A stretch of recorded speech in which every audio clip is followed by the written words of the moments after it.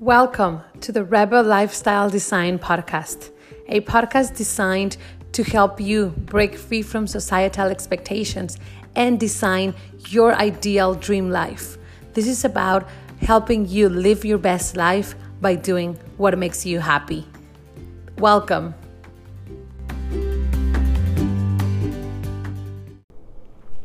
Hola, bienvenidos a este primer capítulo de esta temporada, esta cuarta temporada ya del Rebel and Live Your Dream Life Podcast. Este es el primer capítulo en español, vuelven los capítulos en español, así que muchísimas gracias a todo el mundo que fue paciente, que me dijo, Kendra, por favor, los capítulos en español, ya están de vuelta. Ahora, esta temporada completa, me tiene súper emocionada esta temporada, porque es un tema que me apasiona muchísimo, porque la temporada entera es acerca de cómo convertirnos en nuestra prioridad número uno, cómo convertirnos en lo que más queremos, en lo que más admiramos, en hacer lo mejor por nosotros. ¿Por qué? Porque si tú te conviertes en tu prioridad número uno, tú vas a querer seguir tus sueños, tú vas a quererte cuidar, tú vas a querer hacer todas las cosas bonitas que puedes y que puedes hacer por ti. Y este primer capítulo en particular es acerca del self-love, de cómo crear tu mejor historia de amor, o tu historia de amor más importante en realidad, que es la que tienes contigo mismo. ¿Y por qué empezamos por self-love en todo esto de convertir tu prioridad número uno? Porque son los cimientos de esto. ¿Cómo vas a querer lo mejor para ti y hacer todo por ti si ni siquiera te quieres, te aceptas, te amas? Entonces, por eso vamos a empezar este capítulo con esto del self-love. Y la verdad es que, aparte, muchas veces suena como, ay, sí, me amo, me quiero, me acepto, soy lo máximo. Y suena casi como romántico, como girly, casi como infantil, la verdad. Y a veces lo tachamos como tal, como, ay, sí, me amo, ajá. Pero no nos damos cuenta que los sentimientos que tenemos con nosotros mismos afectan todos los aspectos de nuestra vida. Si tú te quieres, tú quieres lo mejor para ti. Quiero que pienses en esto. Quiero que pienses en una persona a la que realmente quieres, a la que quieres muchísimo. Y si quieres muchísimo a esta persona, yo me imagino, y tú pregúntate a ti mismo, ¿quieres lo mejor para ellos? ¿No? ¿Quieres que todo les salga bien? ¿Quieres que esté rodeado de gente que la quieren? ¿Quieres que tome las decisiones correctas en la vida? ¿Quieres que salga con gente que la respeta y que la ama y que la trata bien? ¿Quieres que siempre esté súper saludable? ¿Quieres que no sufra? ¿Quieres que no sufra nada? ¿Quieres que salgan las cosas súper bien, no? Y entonces, si te pones a pensar al revés, si tú te quisieras a ti mismo con esa pasión, con ese mismo amor o hasta muchísimo más, tú quisieras lo mejor para ti también, quisieras tomar las mejores decisiones, quisieras siempre cuidarte, te quisieras rodear solo de gente que te quiere, te respeta, te valora, que te aporta, y no con gente que nomás está drenando tu energía, o gente tóxica, ya sabes, que está muy de moda el concepto. Y quisieras tomar las mejores decisiones para ti mismo, porque te amas. Entonces aquí es donde entra esto del self-love. Si tú te quieres, si tú quieres lo mejor para ti, y eso significa lo mejor para ti en todo. No nomás es, ay, hoy me veo preciosa, es que me amo. No, es en todo, es en cada área de tu vida. Y la realidad es que tú eres tu única tú. Like that's it. Tienes una tú y eres tú, tal cual. Y tú vas a estar contigo del principio al final. Tú has estado contigo desde el principio y vas a seguir estando contigo hasta el último día. Nadie más va a estar contigo 24/7 más que tú misma. Y tú decides cómo quieres que sea esta aventura, esta vida. Si cada que te ves al espejo dices, güey, te la pasamos re bien hoy, y es una súper aventura, súper divertida con tu mejor amiga, o es como, me veo horrible hoy, la regamos otra vez, y es como viendo a tu peor enemigo todo el tiempo, siempre lo negativo, siempre viendo lo que te equivocas. Entonces tú decides, tu mejor amiga o tu peor enemiga, y esa es la persona que te va a estar viendo a ti en el espejo todos los días. Y yo creo que tú preferirías que esto sea tu mejor amiga y que sea una súper aventura y que todo esté siempre súper bien. Y nadie nos enseña, tristemente, esto no es algo que nos enseñaron, nadie nos dijo, ¿sabes qué? Tú tienes que aceptarte y amarte y vive tu vida al máximo y haz lo mejor para ti. Muchas veces, ni siquiera en nuestra casa, obviamente en la escuela nadie nos dijo eso, Y muchas veces ni siquiera en nuestra casa, muchas veces el consejo era, ve, saca buenas calificaciones, no te metes en problemas y pues haz lo posible como por, ya sabes, fit in, sé como los demás, no seas muy ruidoso, no hagas travesuras, go. Y salimos a la calle con la idea de que tenemos que ser como los demás, hay que ser calladitos y hacer las cosas bien y tranquilos y nunca pensando en tengo que ser auténtico y tengo que ser yo mismo y me tengo que aceptar y me tengo que querer porque nadie más me va a estar cuidando, ni aceptando, ni queriendo. No, salimos con un mensaje completamente erróneo y no es con mala intención, es con la mejor intención, todos estamos de lo mejor que podemos. Pero entonces eso significa que como nadie nos lo enseña, como no está alrededor de nosotros, fuera de todos los quotes en Instagram de love yourself, tenemos que nosotros hacer el esfuerzo de hacerlo parte de nuestra vida diaria, de ponerlo en nuestra rutina y de trabajar todos los días por fomentar este amor propio, por fomentar esta relación con nosotros mismos.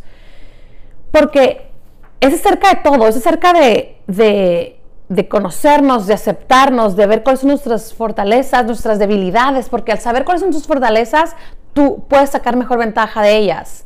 Y a veces no son las que esperas o las que piensas. Yo te les voy a platicar una historia. Y al saber cuáles son tus debilidades, también puedes pedir ayuda, porque por más que queramos, no nos somos perfectos en todo. Hay cosas que nos salen bien y hay cosas que pues la verdad no sabemos hacer y está bien o sabemos, pero pues nomás no es lo nuestro. Y se vale pedir ayuda, y se vale, pero una vez que te aceptas y que te das cuenta de, sabes que en esta área yo ocupo ayuda, entonces es más fácil ir a pedirla que querer hacer todo, rompernos la cabeza y nomás causa estrés. Pero no me quiero desviar del tema porque se puede ser todo otro capítulo, es todo el estrés. Entonces, ok, Kendra, ya entendí tu punto, me tengo que querer, me tengo que amar, si quiero ser mi mejor amiga, cuando me vean al espejo, ¿por dónde empiezo? Ok, es bien gracioso, porque el primer paso es cuando ya decides que ya te cansaste, cuando es ya basta, ya estoy cansada de luchar contra mí, sí me quiero querer, sí me quiero aceptar, y es empezar a hacer esas paces contigo misma, es empezar a hacer esas paces, es decidir dejar de luchar contra ti misma y abrir la puerta de decir quién soy, qué quiero, qué podemos hacer, qué me gusta, qué no me gusta, qué me hace feliz, qué realmente me vibra, qué realmente no, quién me cae bien y quién nomás como que siento que nomás me viene a robar energía. Es empezar a abrirnos a la posibilidad de quién eres en realidad, porque si empezamos en ese consejo que les platicaba hace rato de nomás ve, fit in y trata de ser como los demás, no es acerca de quién eres tú, es acerca de nomás ve y tenemos toda la vida queriendo adaptarnos, a ser como los demás, a vernos normales y hacer todo esto. Y entonces esto de empezar a quererte, saber, es empezar a conocer quién realmente eres, qué es lo que realmente te gusta, qué es lo que realmente no. Desde los colores hasta la comida, hasta la gente, hasta de tu cuerpo, de tus ideas, de tus sueños, porque tenemos a veces la idea de que hasta nuestros sueños están mal, hasta las cosas que realmente queremos no son correctas porque nadie más las quiere, yo soy la que está equivocada, ¿qué está pasando? Cuando realmente no es el caso o puede no ser el caso. Entonces la verdad es que empiezas, como digo, por empezar a hacer las paces contigo, por decir, hasta aquí llega mi lucha contra mí misma, voy a darme la vuelta, empezar a darme cuenta quién soy, qué realmente quiero y empezar a aceptarlo, a decir, ¿sabes qué? Este soy yo, fully, toda, y se vale, y estoy bien, porque no necesito probar que estoy en lo correcto, estoy bien. Y una vez que empieces a abrir esa puerta, das camino para que eso se vuelva en aceptarlo, en, como acabo de decir, en decir, sí, así soy y está bien, y entonces empiezas a pasar a quererte, a amarte, a realmente decir, valgo muchísimo y merezco lo mejor en todo, en mi salud, en mi carrera, en mis relaciones, en las decisiones que tomo en la vida, con la gente que me rodea. Y entonces empiezas a decir, wow, y más que nada te das cuenta porque empiezas a desear lo mismo a los demás. No es una lucha contra el mundo, es una paz interna que le quieres desear a los demás porque tú la sientes, quisiera que todo el mundo sintiera esta paz interna porque es genial cuando por fin eres libre, porque no hay mayor libertad que la libertad de ser tú misma. Y para ser tú misma ocupas saber quién eres y quererte suficiente para demostrarlo. Déjenme platicar una historia de cómo yo pasé por algo así y cómo quiero compartir hacer las paces, cómo se ve realmente esto de hacer las paces contigo, dar esos primeros pasitos en hago las paces conmigo y empiezo a darme cuenta quién soy y me doy la oportunidad de brillar así como soy y esta libertad que viene al final. Obviamente los que están aquí en Instagram viendo o los que ven los videos se dan cuenta que tengo el pelo chino y se ve loco y hace lo que se le da la gana el pelo.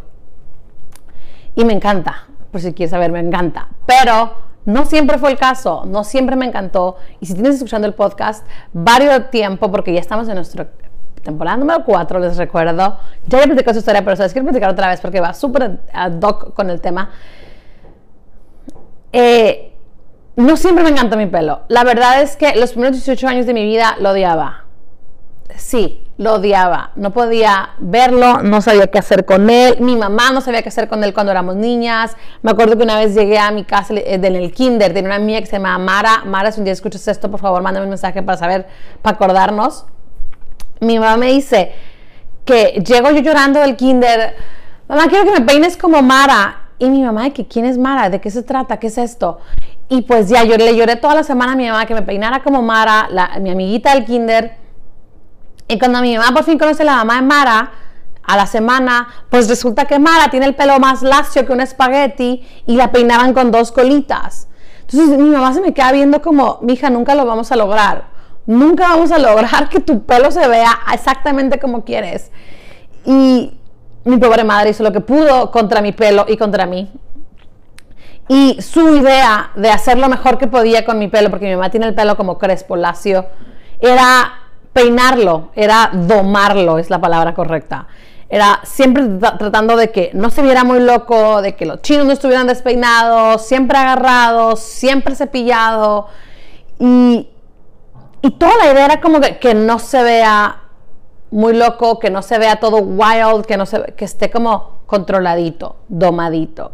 Y la verdad es que, aparte de luchar contra ese pelo, todos esos días, cuando mi mamá me peinaba y luego cuando me empecé a peinar yo, si le podemos llamar peinar a lo que hacía, el mensaje interno siempre era, o siempre me hacía sentir en algún nivel como que yo no era suficiente, como que yo era muy loca, como que yo necesitaba domarme a mí, mi personalidad, no nomás el pelo, toda yo estaba mal. Y la verdad es que un día, cuando tenía como 18, 19 años, iba a irme a otra ciudad a la universidad y dije, ya basta, estaba cansada de luchar contra el pelo, porque no sabía lo que estaba haciendo. El pelo al final decidía lo que quería hacer y nunca hacía lo que yo quería. Y siempre estaba mal, y me lo quería planchar y salía mal, y lo quería dejar chino y salía mal. Y un día dije, basta, estoy a punto de mudarme a otra ciudad donde absolutamente nadie me conoce, o sea que nadie me va a criticar, o si me critican, nunca me voy a enterar. Entonces, ¿y si simplemente lo dejo ser? ¿Y si decido aceptarlo? Ni siquiera aceptarlo, no había llegado tan lejos, sino como aceptar el hecho de que va a hacer lo que quiera y dejarlo. Entonces dije, ok, vamos haciendo eso. Ya me subo al avión para mudarme con la idea de mi pelo va a ser lo que mi pelo quiera hacer y vamos a hacer lo posible por dejarlo. Y la verdad es que obviamente hacer eso, o sea, decirlo es 1000 veces más fácil que hacerlo, como todos sabemos, porque tenía 18 años, 19, luchando contra él. Estaba acostumbrada, odiaba las mañanas, odiaba el arreglarme, porque siempre era otro día de, ¿y ahora qué hago con este pelo? Si no era, hago un chongo ya para olvidarlo, era como, oh, me acola algo. Entonces, esos primeros días, y la verdad, primeros años, voy a ser honesta, de que dejar que mi cuerpo de que mi pelo hiciera lo que quisiera libremente, fueron súper difíciles. No sabía ni por dónde empezar, no sabía qué hacer. La idea era muy bonita, pero ¿y por dónde empiezas? ¿Qué es lo que empiezas a hacer? Entonces me acuerdo que lo que hice fue empezar a buscar fotos como que en internet de que pelo chino, ideas. Y había fotos de gente padrísima con el pelo súper bonito, lo dejaban suelto, lo tenían largo, lo tenían corto, esponjado, todas las cosas que en mi mente siempre me habían dicho que estaban mal, como el pelo en un afro, yo se ve increíble porque yo nunca hago eso, porque siempre me dijeron que estaba mal. Quiero que te imagines mi pelo relamido así. Y entonces empecé a agarrar esas ideas, pero en vez de querer ser esas personas, dije, yo también puedo, yo también tengo el pelo chino, mi pelo también puede hacer eso. Entonces empecé a usar esas imágenes como la esperanza, como validez. O sea, era la validación, ¿existe esa palabra? Validación, que yo necesitaba, la validez que yo necesitaba para decir, ok, mi pelo sí está bien. Sí, si hace lo que quiere, se puede ver así de bonito como en estas fotos. Entonces vamos empezando por ahí. Y despacito, cada día las fotos me empezaban a ver como, ok, sí se puede, Kendra, vamos. Y la verdad es que tomó años. No les voy a decir que pasó en una semana ya era lo mejor yo y mi pelo, pero esas primeras semanas me sentía mejor, pero cada día me sentía mejor, cada día me sentía más yo. Y claro que pasaron años para dejar que mi pelo fuera como un afro. Ahorita no está como un afro, pero a veces es un gran afro. Pasaron años para que yo pudiera aceptar eso y salir a la calle. Y la verdad es que al final, después de todo ese esfuerzo, todo ese tiempo, ahora amo mi cabello. Es lo máximo. Se ha convertido como en mi firma, en mi signature, es lo que quiero decir, en lo que me identifica. Y pasé de como odiar las mañanas, odiar arreglarme, ahí ni siquiera lo pienso, mi pelo está bien, la mayor parte del tiempo, we're good to go, no importa. Pero lo más importante es que me quité todo un peso encima, esa lucha diaria, esa lucha constante, esa lucha que nunca acababa, por querer cambiar mi pelo cuando el pelo nunca iba a cambiar. Yo pude haber hecho 1,000,000 de cosas al pelo y el pelo siempre iba a ser como es. Y aceptarlo fue como esa liberación, esa libertad. Y me doy cuenta viendo para atrás que es mucho más divertido aceptar quién eres, pero más que nada, cuando te aceptas, es mucho más divertido ser tú mismo. Todo, completo, pelo y todo lo demás que eres.